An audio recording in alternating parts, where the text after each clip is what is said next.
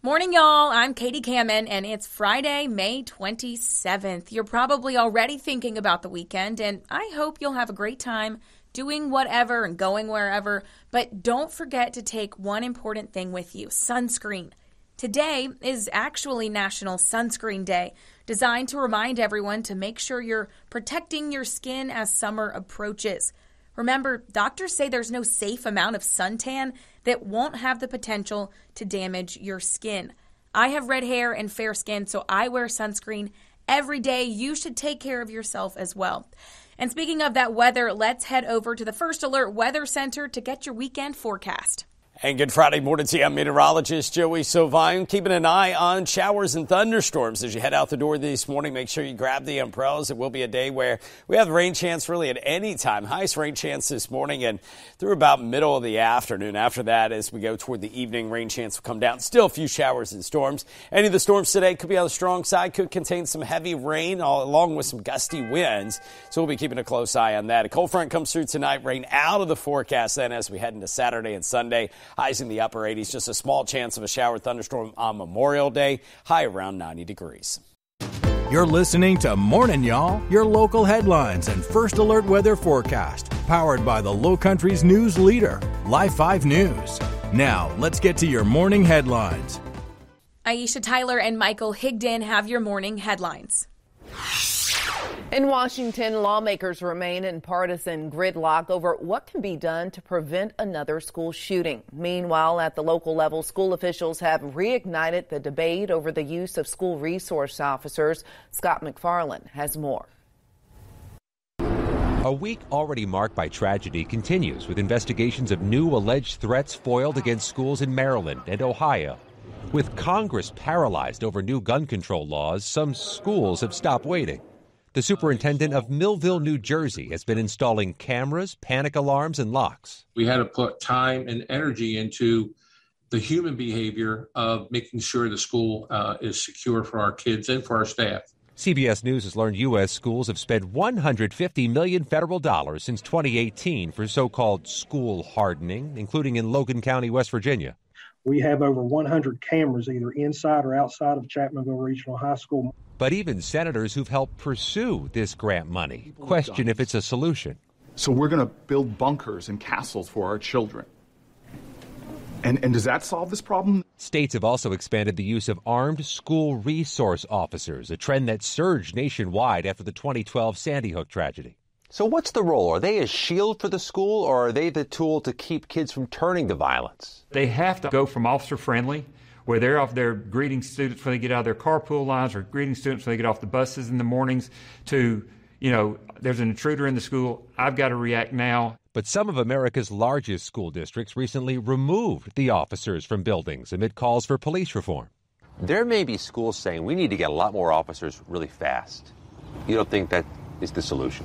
Absolutely not. There is an actual way in which we can do both. Ensure that our kids are safe while at the same time not over-policing and over-hardening our schools. Hundreds of U.S. school systems will apply this year for those federal school security grants. But it's worth noting Uvalde, Texas doubled its school security funding in recent years. It has its own police department. And, tragically, that wasn't enough. Scott McFarland, CBS News, Washington. Well, South Carolina's top federal prosecutor is now taking a ramped-up approach to hold more violent offenders accountable for gun crimes. It involves putting more people on the list to qualify for federal prosecution for gun crimes over which the federal government has jurisdiction. In the past, the U.S. Attorney's Office has elected to prosecute gun crimes at the federal level when the defendant had at least 2 violent crimes or serious drug offenses on their record. U.S. Attorney Corey Ellis says that they've realized these criteria do not apply to a lot of the state's most violent offenders. The crime has evolved, and it's evolved such that we have younger and younger individuals who are our trigger pullers. We hope that by raising the level of awareness, that we not only deter those who would be trigger pullers, as we call them, but that we wind up disrupting them through these efforts. Now his office is focusing on these offenders, including those with domestic violence convictions, have ties to gang activity, or traffic firearms. As part of this new strategy, Ellis is meeting with state and local law enforcement in different parts of South Carolina in the coming weeks. Meanwhile, Representative James Clyburn said in part, quote, "It's time they end their obstruction so that these bills can be considered. I remain committed to making our community safer and ending the gun violence epidemic in this country."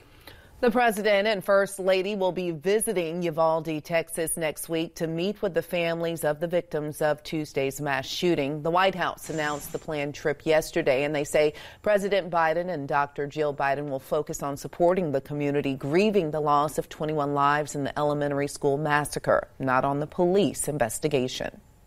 It is always a good idea to look back and try to find any lessons we can learn, especially from tragedies like this, so that we can prevent them from moving forward, including law enforcement response. President Biden and First Lady Jill Biden will be in Texas Sunday. They also plan to meet with religious leaders and other members of the Uvalde community. We're now getting a look at the man officials with the North Charleston Police Department say robbed a business and shot and killed an employee there. Officers say it happened at Mattress Deals on Rivers Avenue just before 10 o'clock yesterday morning. Now, officials with the Charleston County Coroner's Office say Richard Rivera was the employee who was killed. At the scene, police say they saw a shell casing and telephone on the floor, and officers found that victim lying under a desk. Anyone with information is asked to call the North Charleston Police Department or Crime Stoppers. You can remain anonymous.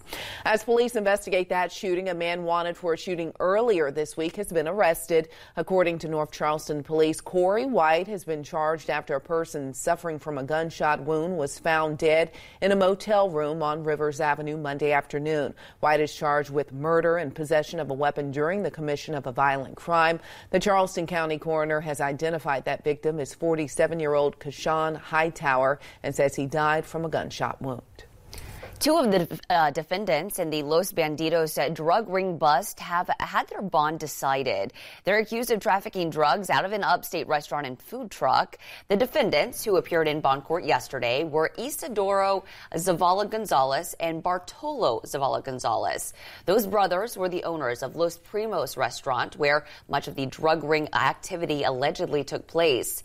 Isidro was denied bond, while Bartolo had his bond set at $150,000. With the conditions that he surrender his passport and go under house arrest with GPS monitoring.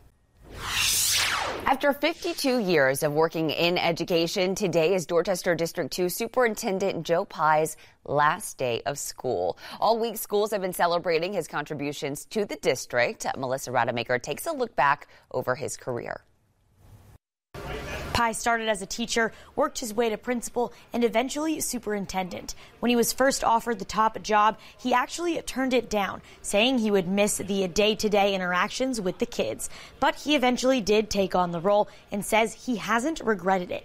Pye says his goal has always been to keep teachers and students excited about learning while making sure they are prepared for anything they want to accomplish in life. He says he's ready to step down, but will miss the work dearly.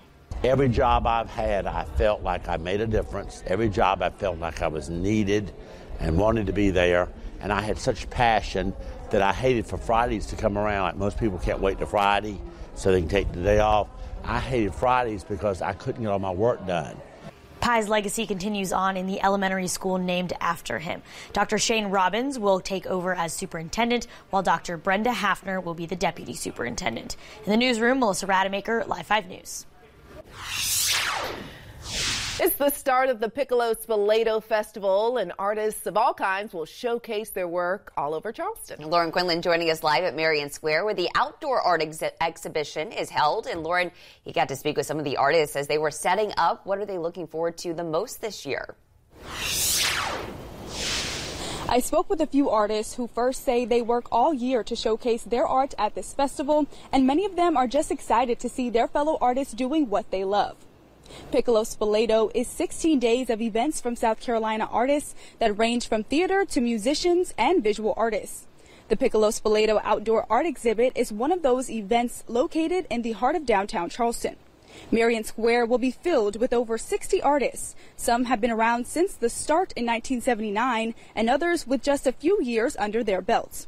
Joyce Harvey, a 6th-year Piccolo Spoleto artist, says this is a very competitive show to get into, but the community of artists have grown a strong bond with each other and the community. This park is filled with kids, and it is so fun to watch kids experience art. I mean, I've seen 2-year-olds in strollers have a visceral reaction to a painting on the wall, and they come in and they talk and they ask questions, and it's just really fun to see families choose a piece of art together. Stephen Hyatt has been a part of the exhibit for the last 10 years and says he gets inspired and learns so much from other artists. From an art standpoint, a life standpoint, you learn a lot from other people in general. So being around other creatives can only lead to that. Artists will be out in the park 7 days a week, rain or shine, for the next 16 days. The exhibit opens at 10 a.m. every day and closes 5 p.m. on weekdays and 6 p.m. on the weekends. For more information on featured artists, click on this story on Live5News.com. Reporting in Charleston, Lauren Quinlan, Live 5 News. On this date in 1937, the iconic Golden Gate Bridge opened to foot traffic.